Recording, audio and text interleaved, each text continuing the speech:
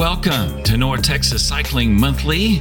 This episode 15, was recorded on the morning of Monday, October 26th, the year of our Lord 2020. Really, I think 2020 is more like the year of Beelzebub, because 2020 has been straight trash.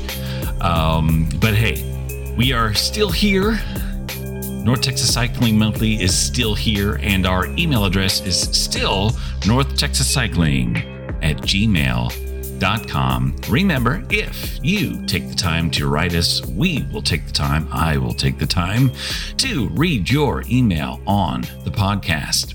Okay, so when I left you back on October 3rd, I told you that I was going to do Germanfest, the Muenster ride. Typically, Muenster is the ride that kicks off the t-shirt ride season. Well, it was rescheduled for October 3rd, and for the first time ever, I did the 100K ride at Muenster. Now, I say I did the 100K, but by the time I get back to the car and I look down at my Garmin readings, I really only put in about 60 miles, so about 2 miles short of 100K, but I was not complaining. I was not disappointed because, those final 10 miles or so were excruciating. Almost to the point, and if I'm being honest, I'm not sure I would do that ride again. Not because it was a bad ride, not because it didn't have good rest areas, not because I didn't enjoy myself, but primarily because, my goodness, it's an excruciating ride for someone like me who doesn't have the opportunity to train in a hilly part of Texas. Goodness, those final 10 miles were pretty tough. But all in all, I would definitely do the Germanfest ride again. This was my second. The ride started out, again, with nice weather, but we had that typical southerly breeze. October has been a fairly windy month. It seems like, at least for the past several weeks, we've had gusty south winds on a daily basis. But anyway, the Muenster ride started with some pretty rough chip seal for, what seemed to be the first 10 to 15 miles. So you had that combined with a headwind, but obviously the route eventually turns more westerly and then southern, and then you have a more northerly turn, which means that with that south wind, you have a tailwind for at least the middle half of the ride. The hills were challenging. And of course, this was the first time I had done the 100K. So this is my first time on the route north of St. Joe. And most of you know what I'm talking about. There's this big, long descent just a few miles north of St. Joe as you get into the wine country there. And suddenly I find myself doing 45 plus miles per hour.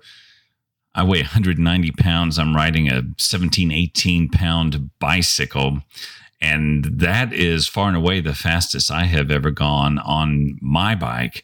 I think I topped out at 47 according to my Garmin. So that was quite invigorating, if not a little bit on the scary side. Things are going well, and then again, if you've been on the route, you know that you get to about mile 49 or 50. Just when you think the worst of the hills are past you, you hit this one at, again, mile 49.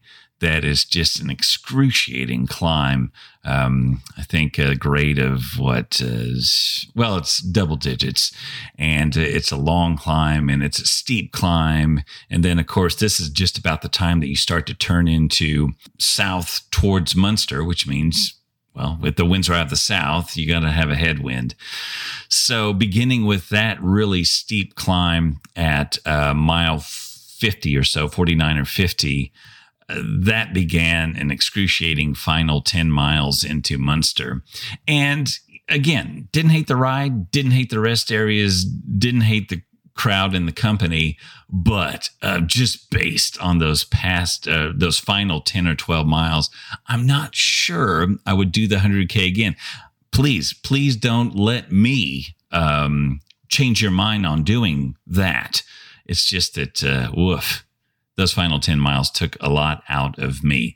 But again, good time to be had at Muenster. And if you have not done the Muenster ride, please do so. Definitely a great ride. And of course, with your registration to the Muenster ride, you get, I believe, free entry into the Germanfest, which is obviously the big German Heritage Festival that takes place at Heritage Hall near Muenster. And I believe you get a voucher for a couple of soft drinks, a couple beers, which is cool.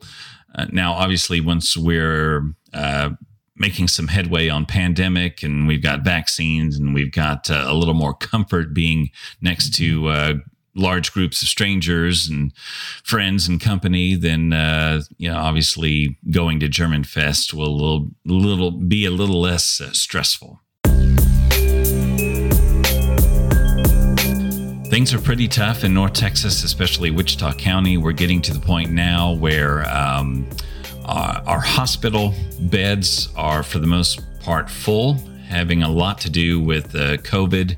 It seems like our numbers are in the triple digits countywide on a daily basis. And again, things are getting tough. So again, I'll reemphasize what I stated in previous episodes, and that is, there is some risk, at least a minimal risk, in group rides that, whatever is coming from your mouth and nose will get into a slipstream and perhaps could affect or impact riders near you or behind you for several feet. So again, there is some risk involved. Now, I know that people who have pre-existing conditions or serious health conditions are at a much greater risk of serious effects from COVID-19 and coronavirus. There are many examples of very healthy people in tremendous fitness being impacted by this disease. So please be vigilant, be careful, be smart. Don't get yourself into some kind of very serious health situation simply because you want to get in that next ride. Another quick note on Germanfest, and really more commentary on Strava than specifically the Germanfest ride, and that is over 60 miles, my elevation gain, as far as my Strava readout is concerned, was 2,900 feet. There are other people on Strava that I follow who also did the Germanfest ride, did the same exact distance as I did, but had very different elevation totals or readouts, ranging anywhere from 2,850 to 3,200, 3,500 feet. So I know, we are relying on digital technology that don't have perhaps equally capable, equally calibrated sensors to give exact and reliable readings on elevation. So it would be fascinating to learn a little bit more about which computers are best at determining more precise elevation differences from ride to ride and from region to region. Is it possible that my iPhone would be better at determining exact elevations versus, say, a Garmin computer or a Wahoo computer, something that you would attach to your handlebars? So that's something that's always kind of a continuing fascination with mine, that here I am, I would ride the exact same route as the rider next to me, using what I believe to be pretty reliable equipment and computers that, all of us have spent a lot of money on, but yet we're getting very different numbers related to elevation. Another thing that comes to mind is, if we're getting different numbers in elevation, how much faith for example, when I said that I topped out at 47 plus miles per hour on that long descent north of St. Joe, how much faith can I place in that number? Was it really more like 44 miles per hour? Was it really more like 50 miles per hour? All I know is it was pretty scary with my slightly overweight butt on a 17-pound bike going somewhere on the order of 50 miles per hour on a Texas country road.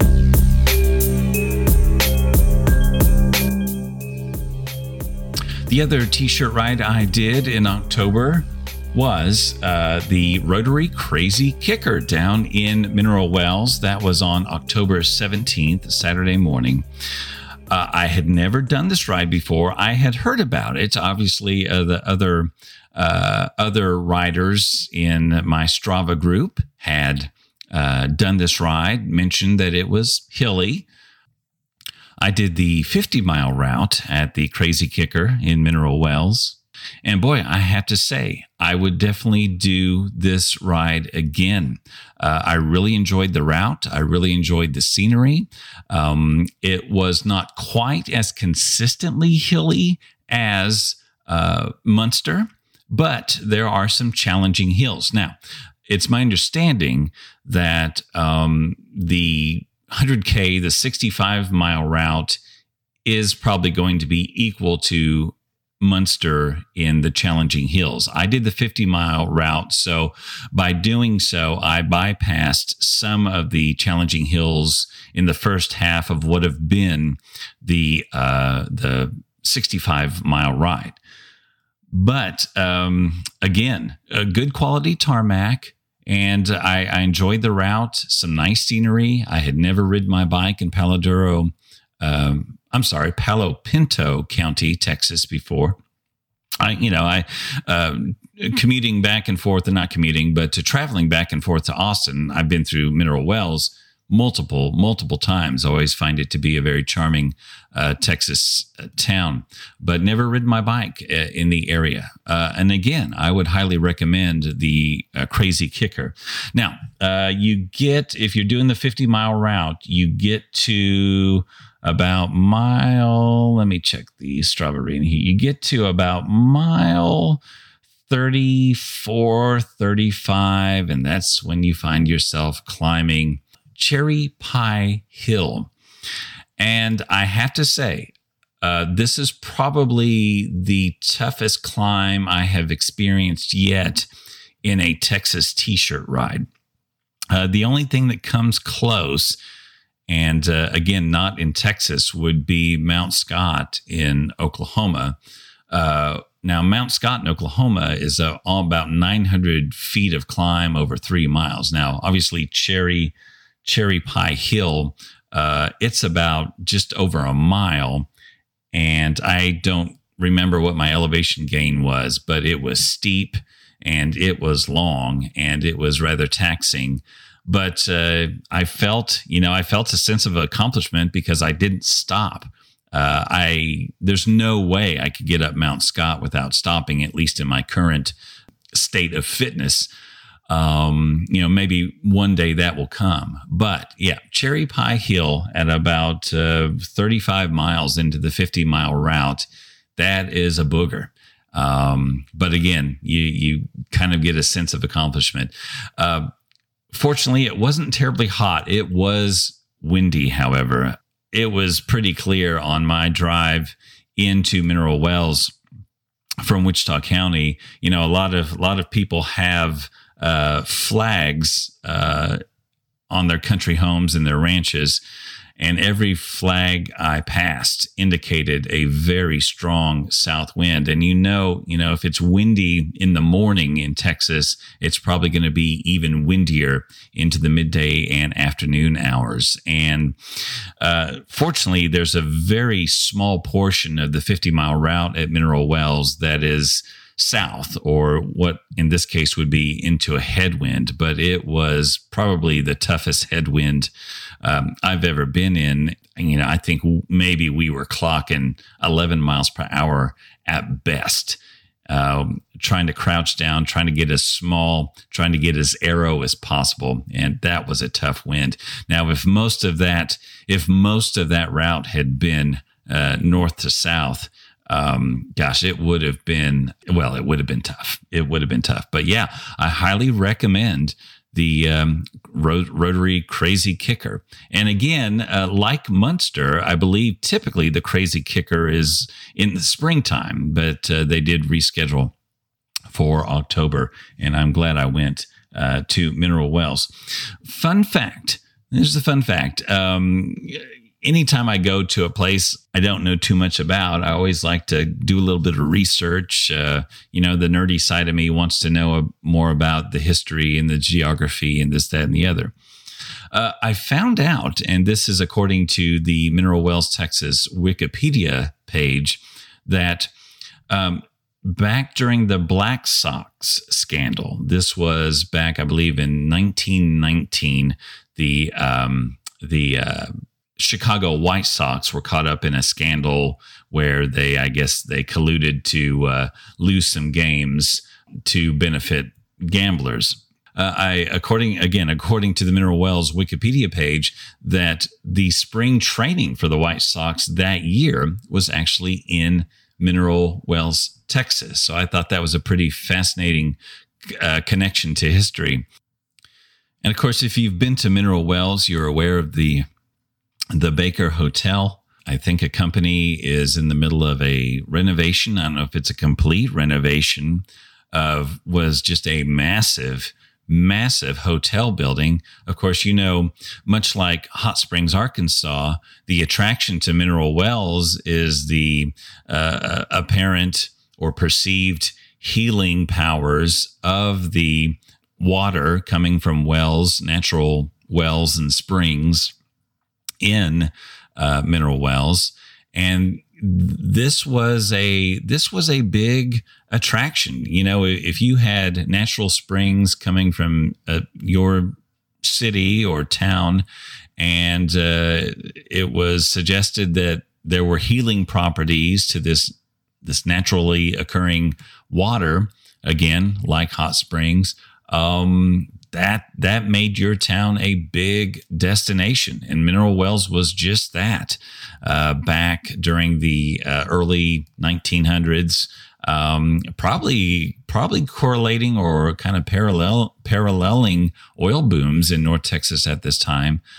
The Baker Hotel is a very prominent fixture of downtown Mineral Wells in kind of the same way that the Arlington Hotel is in downtown Hot Springs, Arkansas. So, both cities consider destinations for the healing properties of their water.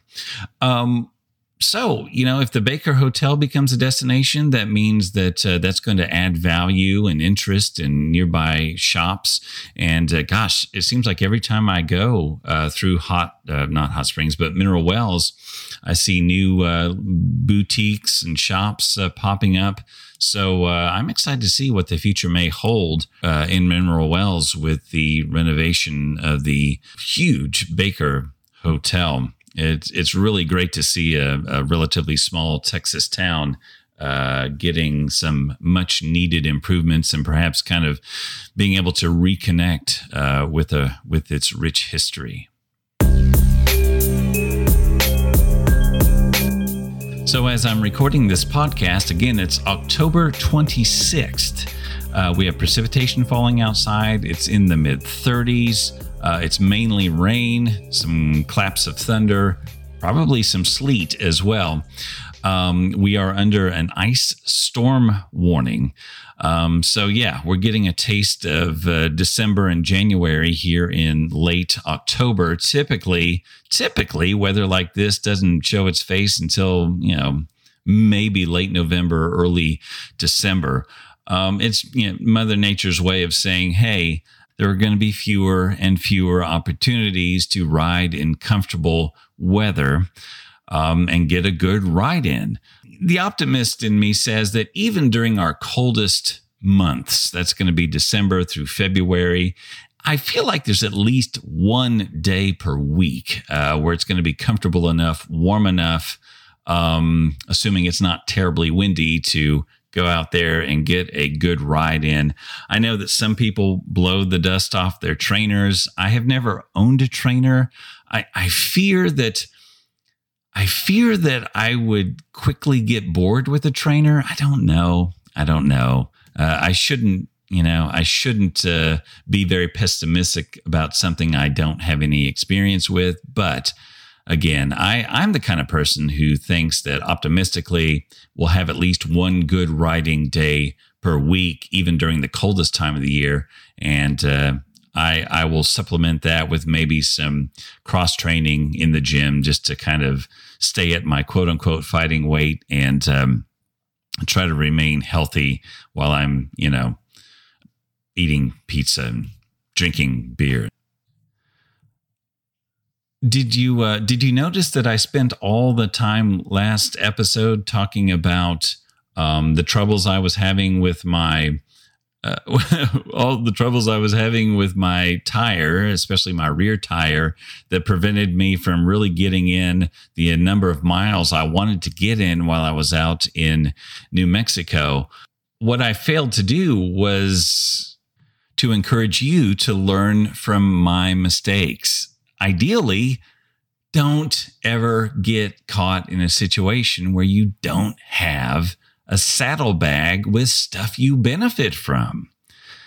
If I had only had a couple of fully charged CO2 cartridges, proper inflator, maybe even a hand pump, if you have room for it.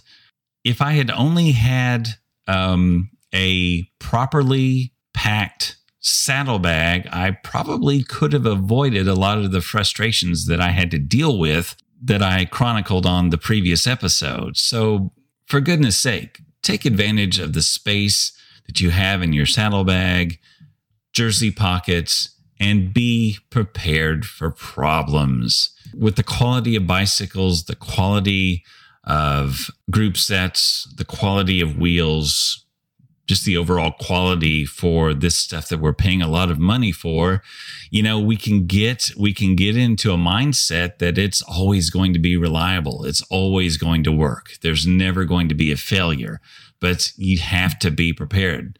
That's what that saddlebag is for your preparation for a problem. So please learn from my mistakes.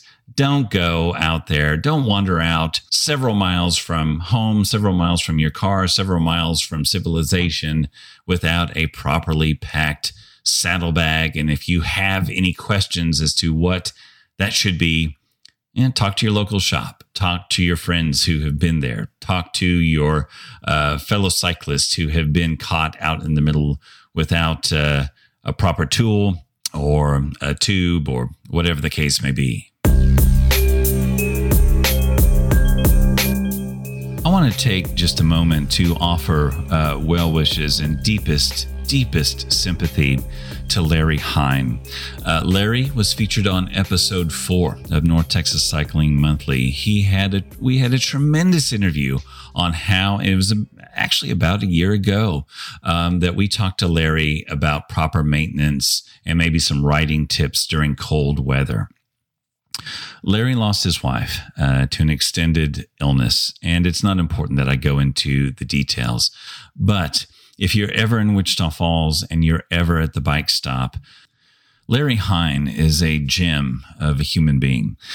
It's funny, like the first 3 or 4 times that I went into a bike stop, I thought Larry was the boss because he he's just so outgoing, so full of helpful information, always willing to help. So very, Larry is so very friendly. He just comes up, says hi, and he'll just talk your ear off just because he's just so willing to help.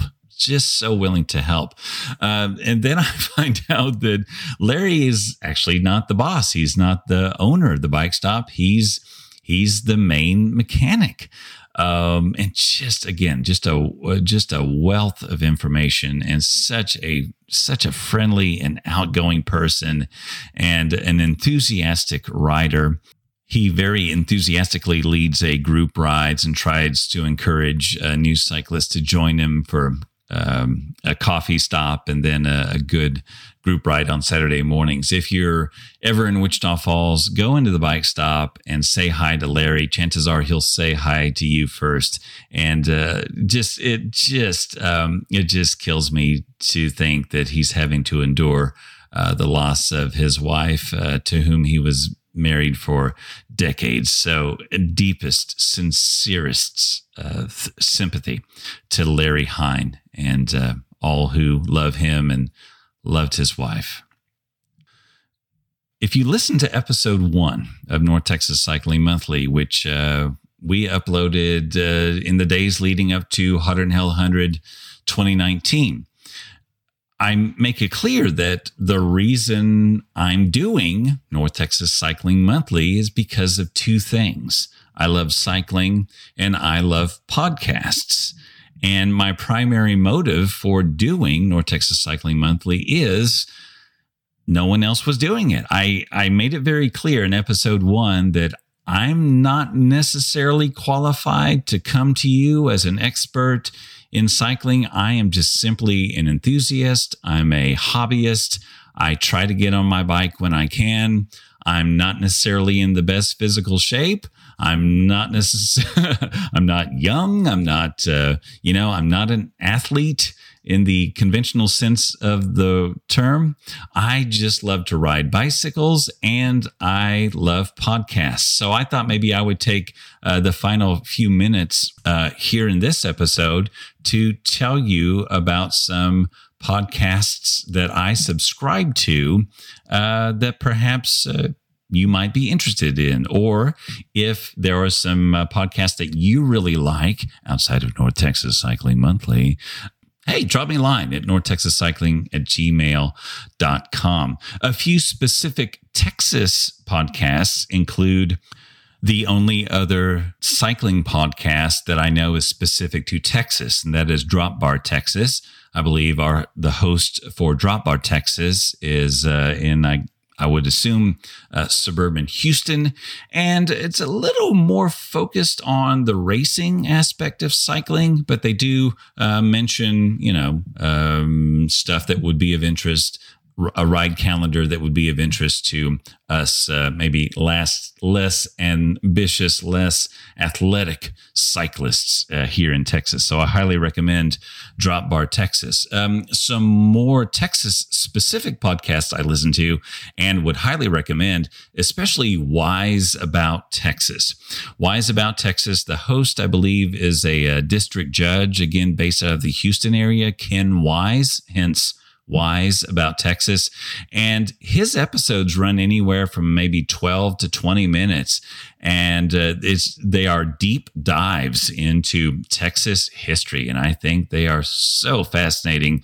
I love the fact there's 2 things I really like, and that's a very interesting, for the most part, nonfiction podcast, also short episodes. There are some podcasts I listen to where the episodes go on for an hour and a half and 2 hours, and I just don't have that much time.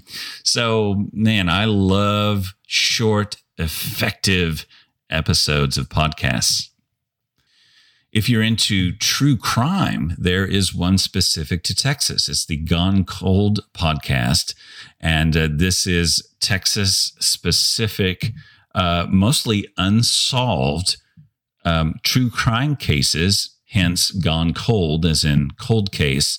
So that's a cool one. I would recommend it as well. It's very well researched, and they back up their claims with all the proper sources and stuff like that. I also listen to the National Podcast of Texas, which I believe is a product of Texas Monthly. Again, very well done. Some good research done there. Let me see if there's anything else here specific to Texas. I don't think so. Some other ones I'm listening to. I'm listening to Mike Birbiglia's Working It Out. I'm listening to The Skeptic's Guide to the Universe, which is good, but also tends to run a little bit long.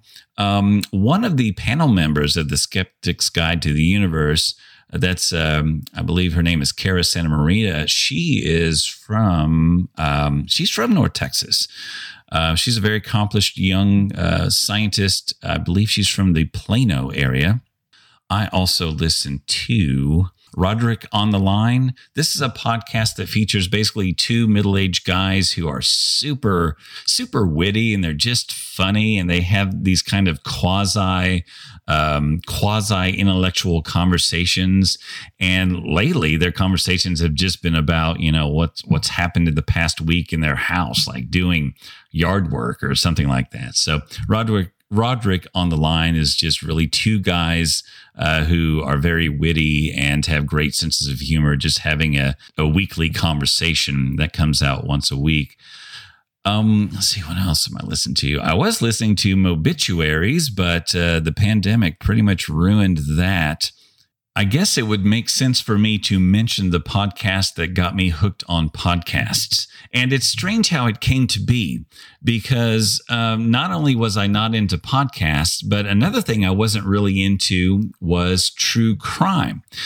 I was a member of a book club a few years back, and one of our books for one particular month was Michelle McNamara's account of who she deemed the Golden State Killer. And that book is entitled I'll Be Gone in the Dark. This is the book on which the recent HBO series is based on.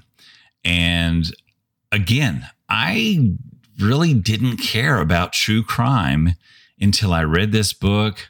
We're talking about a man who did really, really bad things to dozens of Californians back in the 70s and 80s. And then I read the book knowing that the suspect had recently been taken into custody, arrested.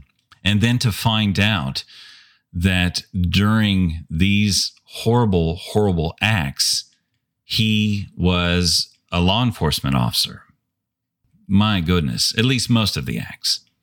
So I was just blown away by this book. Again, not really giving a whit about true crime prior to reading this book. But after reading this book, I really got interested in true crime. So I tried to find other ways to, get immersed in it. As a result, I found this podcast out of Australia called Case File. And man, it got me hooked on not only that podcast, but podcasts in general.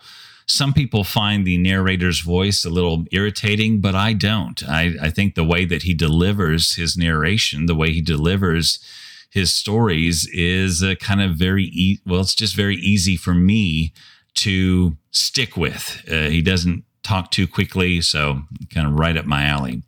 So yeah, Case File is the podcast that really got me hooked on podcasts.